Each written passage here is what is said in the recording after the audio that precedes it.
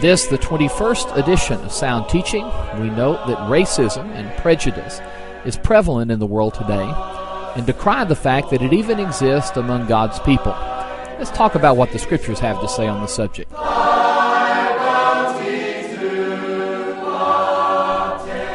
In the first 13 verses of James chapter 2, James warns his readers of the danger of personal favoritism. I want to notice, first of all, his statement in verses 8 and 9 of the text. He writes, "If you really fulfill the royal law according to the Scripture, you shall love your neighbor as yourself. You do well. But if you show partiality, you commit sin and are convicted by the law as transgressors." Here James points out that showing partiality is sinful, and I think here gives us an opportunity to discuss the subject of prejudice. Webster defines the term prejudice as a preconceived, usually unfavorable idea. This is exactly the problem to which James is referring. It is one that we all must strive to eliminate from our thinking. The sin of prejudice can invade our hearts in many different areas. There are many different areas where some are guilty of showing partiality. Some examples would be race, culture, religion, finances, and sex or gender. The particular example that James gives is financial, but the application is universal. Just about anyone who lives in a metropolitan area is aware of racial tension that is present in that city.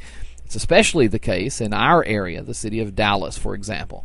It's unfortunate, but the problem revolves around prejudice, a preconceived, usually unfavorable idea, and in this particular case, of another race. Might I add that there is plenty of blame to spread around in this area. There are African Americans who are guilty of prejudice against Caucasian Americans, and white Americans who are guilty of prejudice against black Americans. You add in the Hispanics, Asians, Jews, those of Arabic descent, and racism becomes a real problem. Why is this? Well, I won't claim to be an expert concerning social and cultural differences, how those cause conflicts in society, but I think a few things are evident. Because of the simple difference in skin pigment, or a difference in culture, a difference perhaps in educational opportunities, or, as pointed out in James chapter 2, a difference in financial standing, there are some who dislike others without really knowing them. They make decisions concerning the character of a person without knowing that character, and the Lord calls that showing partiality. Now, let's take the particular example used by James. He warned about showing partiality with regard to monetary position. There was the danger in the first century of exalting those of high social and material position and abasing the individual who was lacking in those particular areas. Now notice what James stated in verses 1 through 4 of that text. He writes, "My brethren, do not hold the faith of our Lord Jesus Christ, the Lord of glory, with partiality. For if there should come into your assembly a man with gold rings and fine apparel, and there shall also come in a poor man in filthy clothes, and you pay attention to the one wearing the fine clothes, and say to him, 'You sit here in a good place,' and then say to the poor man, 'You stand there,' or 'Sit here at my footstool,' have you not shown partiality among yourselves and become judges with evil thoughts?" Now this, very obviously, was a wrong thing to do, and is a wrong thing to do. There's nothing in having riches, gold rings, fine apparel that makes a man better than one who is wearing the filthy clothes.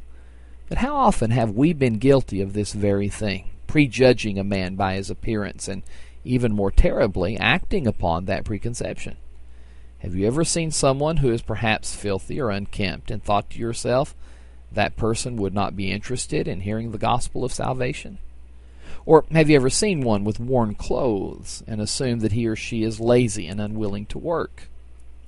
Well, Jesus addressed this tendency when he stated in Matthew 25, beginning in verse 34, "The king will say to those on his right hand, 'Come, you blessed of my Father, inherit the kingdom prepared for you from the foundation of the world. For I was hungry, and you gave me food. I was thirsty, you gave me drink. I was a stranger, and you took me in. I was naked, and you clothed me. I was sick, and you visited me. I was in prison, and you came to me.'" Then the righteous will answer him, saying, Lord, when did we see you hungry and feed you, or thirsty and give you drink? When did we see you a stranger and take you in, or naked and clothe you? Or when did we see you sick or in prison and come to you? And the king will answer and say to them, Assuredly I say to you, inasmuch as you did it to one of the least of these my brethren, you did it to me. Perhaps even more to the point are the 6 verses following those verses, when he condemns those on the left hand for not helping the least of these my brethren.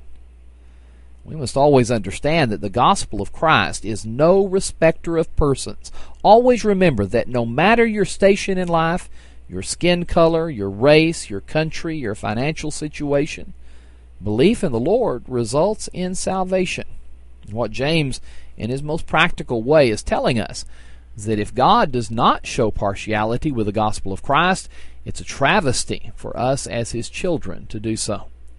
That is why he stated that to show partiality is to become a transgressor of the law. Brethren, we must keep our minds pure, as did our Savior, Jesus. Thanks for listening to this edition of Sound Teaching. The Sound Teaching broadcast is brought to you by the Westside Church of Christ in Fort Worth, Texas. My name is Stan Cox, and I am the evangelist for this family of Christians.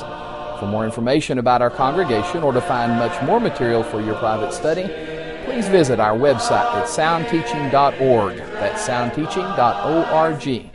Until next time, we pray God's blessings upon you.